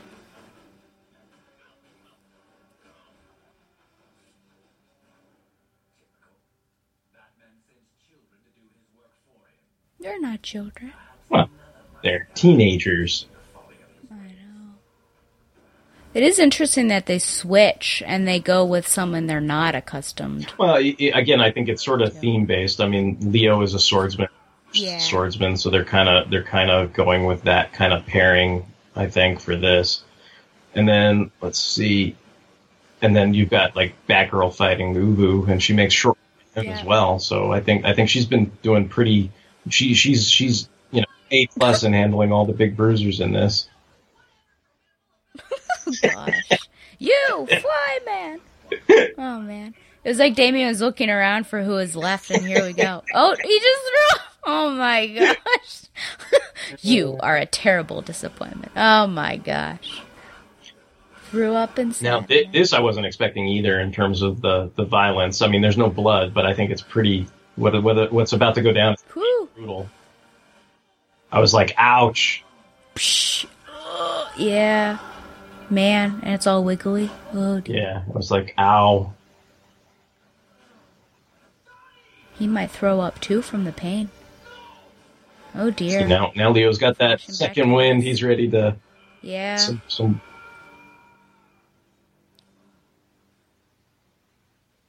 Oh dear.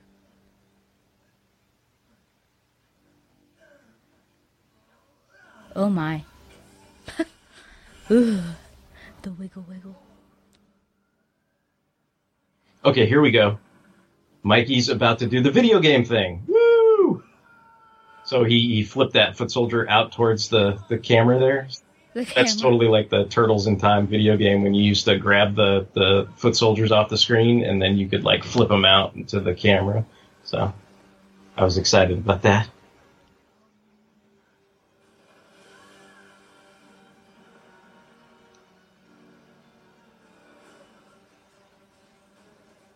Wow.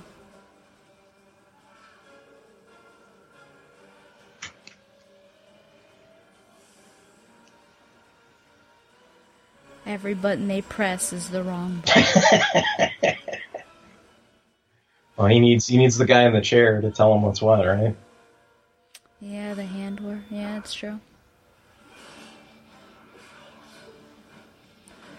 Man, the confidence, just one arm behind his back. Guess that's just his fighting style. Confidence and/or arrogance. Like, well, we'll see. We'll see. Yeah. It is Leonardo.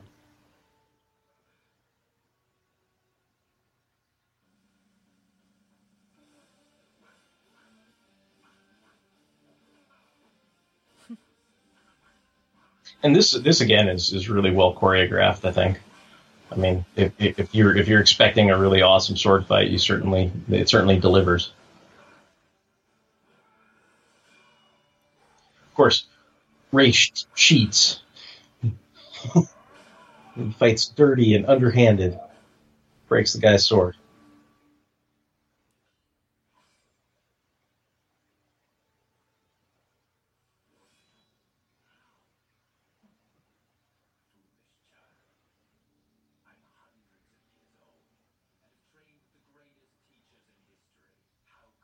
Yeah. Oopsies. From a ring. And that's... Oh, look at that. That's the nod to Master Splinter. Yep.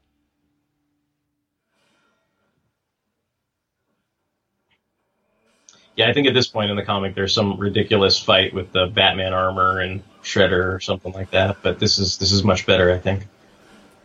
Well, it doesn't even seem like he's wearing armor besides his gauntlet. with the way, I mean, once he put on his clothing after the hospital scene, it just looks like a flimsy shirt. Yeah. I mean, look at that. Yeah, that's what I mean. Like in the source material, he had like some kind of goofy ass armor that had like all these colors because it was all the bandana colors on the bat symbol or something. So I kind of like that they just went with this as the round 2 and everything. Oh boy. And it fits with the lesson that Professor Batman is a jerk needs to learn, right? Like that here he is going to use teamwork, right? Oh. It looked like he was about to throw a Dragon Ball. Yeah, that's what that move reminds me of. Do a Kamehameha on Batman or something. And get a nice bloody punch in the face. And man, some of those combos, man, these are really good. Like, you can tell, like, whoever did this actually, like, hit somebody in the face before.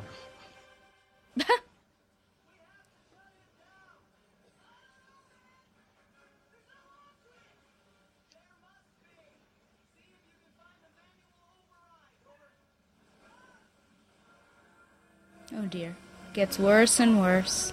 I don't know how he's hanging on with one arm.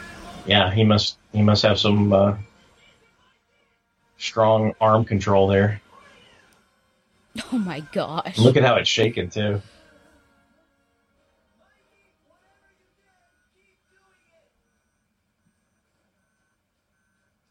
Luckily, all it takes is destruction, rampant, willy-nilly destruction to foil Ra's al Ghul's ultimate plan. One thing Ra's al Ghul didn't count on. Dude!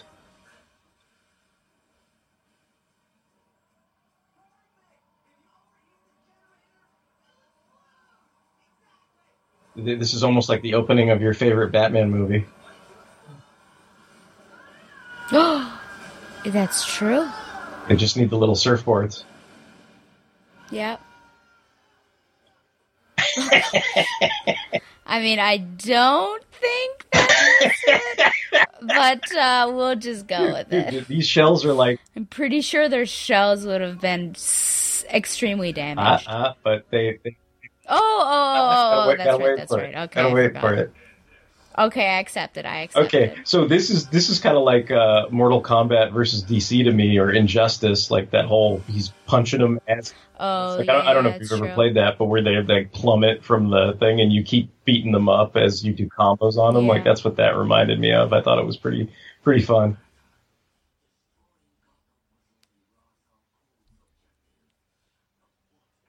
Man, Shredder's been down in that pizza in between this fight, huh? Indeed. Oh. Yikes. Uh-oh. And that's how the Joker was made. The Smile Clan. Everyone out. How is that possible? A whole 2 full leagues. Oh gosh. Of people, and they're doing it. Oh man, she's got Uber. That kind of reminded me of when Batgirl was carrying out the terrible trio guys or whatever out of that brick. Oh yeah, bit. She tried to get Shark, and he said no.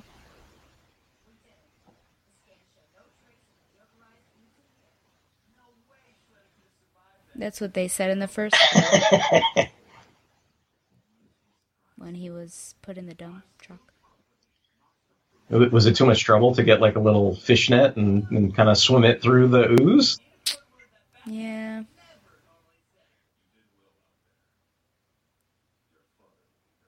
Oh.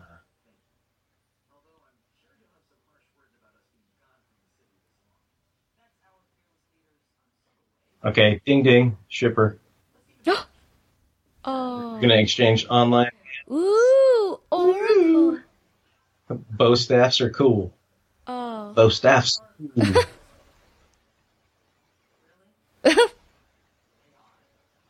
Oh, look at that little ship right there. And she does like purple, so it works. Yep.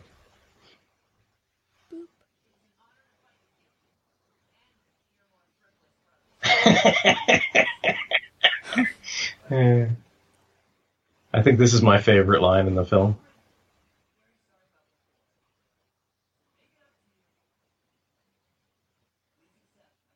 Oh. Oh, look at that. The sickest of tricks. Man. Uh-oh. What's about to happen? Dum dum dum. Oh. Oh my gosh. Yeah, this is a nice way to end this. I mean, Batman learns the lesson. He doesn't he's not even eating. Presumably, in this universe, he will continue to smile and use teamwork. Let's hope so. Where's his pizza? There it is, and he's eating it the right way. Oh. Batman knows how to eat pizza. Goodness. Yeah, and for some reason there's no pizza sauce on his face. That's because Batman knows how to eat pizza. Here we go, and then we go. This is pretty cool because they take classic comic covers, but then they add stuff to it. Yeah, yep. You've got all these Bob Haney, Brave and the Bolds, but there's Batgirl. Man, some Teen Titans action there, merged with the Turtles. Some Neil Adams, and then there's a old Mirage Comics issue where they got Batman in the reflection of a Mouser. Yeah. Some Dark Knight Returns, and there you go, Batman and the Outsiders. You've been reading that, right? There it is. I'm leaving you. I'm going with these guys. There's some old... Boy, was that issue high drama. I'm going to punch you in the face before I leave. Some Justice League, some superpowers. Yeah, this is all fun. It's pretty cool. They do a pretty good job of inserting either the Batman characters or the Turtles into those. I mean, I'd like to say they look 100% seamless, but it's pretty cool. Oh, sure. But just the fact that they came up with that idea, I think is a lot. Oh, there's where Robin pops in. Yeah. Some Mazzucchelli, Frank Miller with Raphael and Batman, and the famous Batman cover of Robin on the hotline. But Batman's busy watching the Turtles.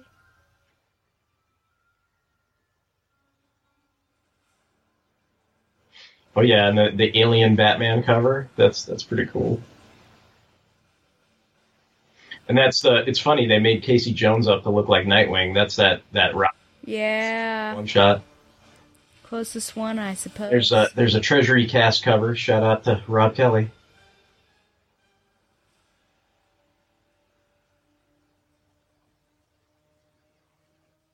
There's some Justice League with the Turtles fighting Starro. Yeah. Some Batman the Cult.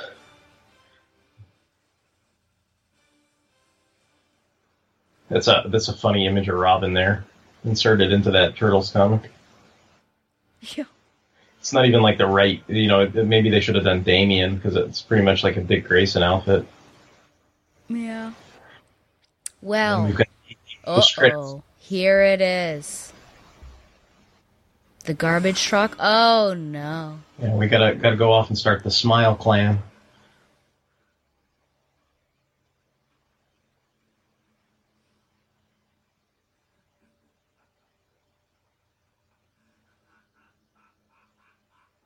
I guess he didn't get the Lazarus Pit, but he got the Joker Venom chemical pit. Yep. Oh, boy. Whew. Yeah. So who knows?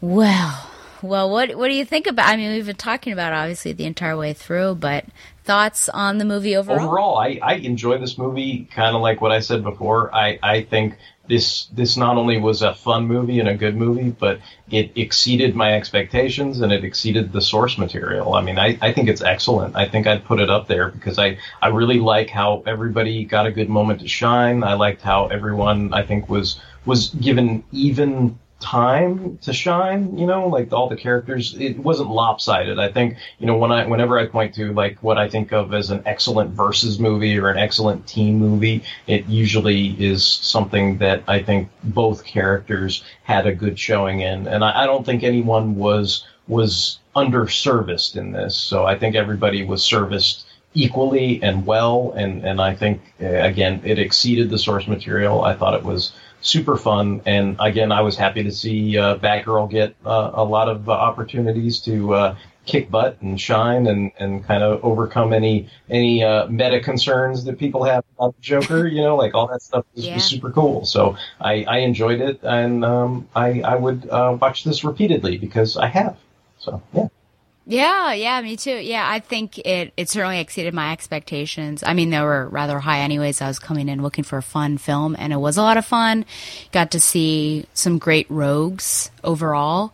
Maybe not as many for the Turtles besides Baxter Stockman and Shredder, but you had enough of the Batman, I think, to fill up enough room that you don't want it to be overcrowded. But yeah, just lots of fun character interactions. Batman is Batman, so yes, he does act like a jerk, you know, a little bit of the time, which I think just comes with the name. But with the Turtles having their personalities carry over and just having a lot of laugh out loud moments, and Damian being the awkward kid he is with that. And of course, yeah, Barbara and Batgirl, you know, starting off with Barbara I think was great, and just getting a look at her character just with that opening scene, and then being Batgirl and being respected by Batman, showing her fighting prowess as well as her intelligence was great.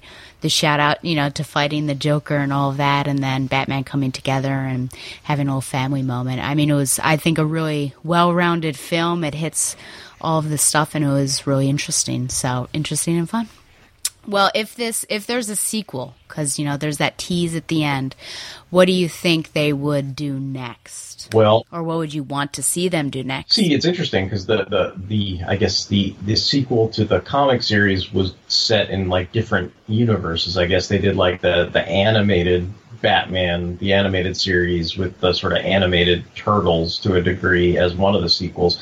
But then the other one that I haven't read completely, but I sort of flipped through like the first issue before we talked about this, just so I would know what it was about. It seems to be like some kind of amalgam thing, like where, you know how like, I guess like you know, after they did like DC versus Marvel and they had all those amalgam books where the characters were like fused together, it's almost like the universe was kind of fused together. So I kept talking about the Smile Clan because that's what they called it. Like it's like the Joker and Shredder are the same character, I guess, and like it's like Karai and Harley Quinn are kind of fused together, and they're leading the Smile Clan instead of the Foot Clan, and like Batman's one of the brothers, and Splinter's like his father figure, Alfred. You know, like so. I don't know if they'll try to do that, but that could be where they're leading with that post credits tease, that something along those lines where you've got, you know, a Jokerized Shredder, you know, as part of a sequel. You know, so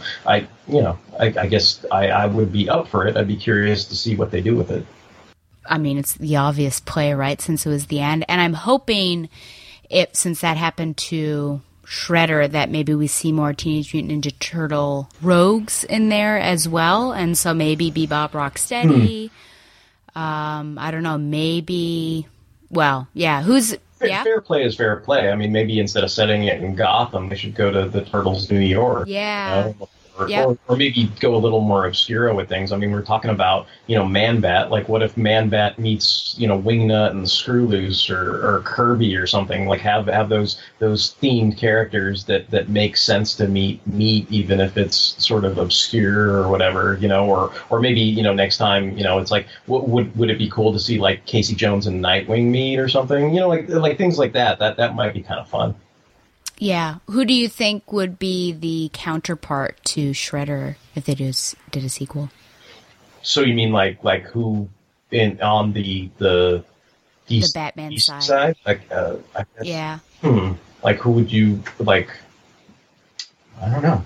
Unless it's just Shredder led. I mean. Well, yeah. No. I guess they could do another like character or something, but I'm just trying to think, like, maybe if it was a Jokerized Shredder, like maybe there should be a turtle-fied you know, like you know, Arkham person or something like that. I don't know how to explain that. I mean, they all kind of already had them be mutants, but maybe it could be, you know, something along the lines of like the Court of Owls is actually owls or something. You know what I mean? Like something like they're you know, fusing those themes together just like they're fusing the Joker and the Shredder. Black Mask? Yeah. Who knows? Yeah, I don't know. I look forward to it, though. I think it would be a lot of fun, and just bringing in more characters, and maybe finally see Splinter. I think, well, you would get rid of Alfred potentially if they were in New York City, so then you'd have space for a different character. But I hope they do. I mean, I think it was a lot of fun. I didn't check sales or anything because, unfortunately, you know, it's going to sound like I'm bad-mouthing Warner Brothers and stuff, but it's true. It really is about the sales and everything, and the toys also push that forward. So if it didn't do well, they're not going to continue with an idea that didn't sell well. So I'm hoping it did. I think if Batman's in it, the sales are fine. Like, I mean, because that's what they go with, right? I mean, all these projects, I mean, it's like the Suicide Squad and all this other stuff. They slap Batman on the cover to boost the sales. So, I mean, and Batman was actually in this legitimately. So, like, I think the sales are probably fine on this. Like, I think it might be more a matter of who gets a piece of what pie, right? Like maybe between Warner and Nickelodeon or something. Like, that's the only thing I could see holding up doing more projects like that. So what you said that you would watch it again. What grade would you give this out of 10? Let's see here. 10 French kisses by, you know. Oh, God. Okay. Well, I guess if it evokes that reaction out of me, and this is how good I feel about it in counterpoint to I'll give it 10 out of 10 really creepy French kisses from Harley, because I do think this is really solid. Like, I don't find any faults with this. Like, I enjoyed it. I think it's really good, and I would put it up there with some of my favorite DC direct-to-video animated projects. Like I said, Under the Red Hood or Dark. Ooh, like I really enjoy those, and I think this is right up with those as far as those kind of projects, and even comparing it to other Turtle stuff. Like, I love that TMNT 2007 film, and I think this is right up there with it as far as, like, from the Turtles end of things. Yeah, I would agree. I think 10 Joker and Harley French kisses. It's a lot of fun, and I will continue to watch it. And it's got the spooky Halloween factor, so it's the perfect time to watch it again. Yep. Before we part ways, there you go. Where can people find you and support you? People can check me out on the interwebs. If you like podcasts, you can go over to fanholespodcast.blogspot.com. And if you like videos about comic books and the history of comics on film, there's the chronological coverage of those over on hocof.blogspot.com for history of comics on film. Okay. Well, thank you so much for coming on and watching this film. Yeah, this was a treat. This was a pleasure. I was looking forward to it, and I had a lot of fun. So thank you, Stella. Did you get through all 6 pages I of did. your notes? I did. I mean, I'm scrolling through it. I mean, I said things at different points in time, but yeah, I'm sitting here at the bottom of page 7 that says after credits have a Jokerized Shredder. So yeah, we're all. There you go. Okay. Well, remember, you can send any questions or comments to me. And if you have any comments or complaints about Derek, you can also send them my way, and I'll forward it to him. At back. You can take it. You can send them to me. I'm sure you won't get. I just always like to say that. But so send it to backrolltheoracle@gmail.com. You can also find the show on Google Play and Stitcher, like the show on Facebook, or follow it on Twitter at backrolltheoracle. And be sure to follow the Batman Universe on Facebook and Twitter as well, and support it by subscribing to Patreon. Once again, thanks to Mile High Comics for sponsoring Backroll the Oracle, the Barbara Gordon podcast. And until next time, fly on, Babs lovers.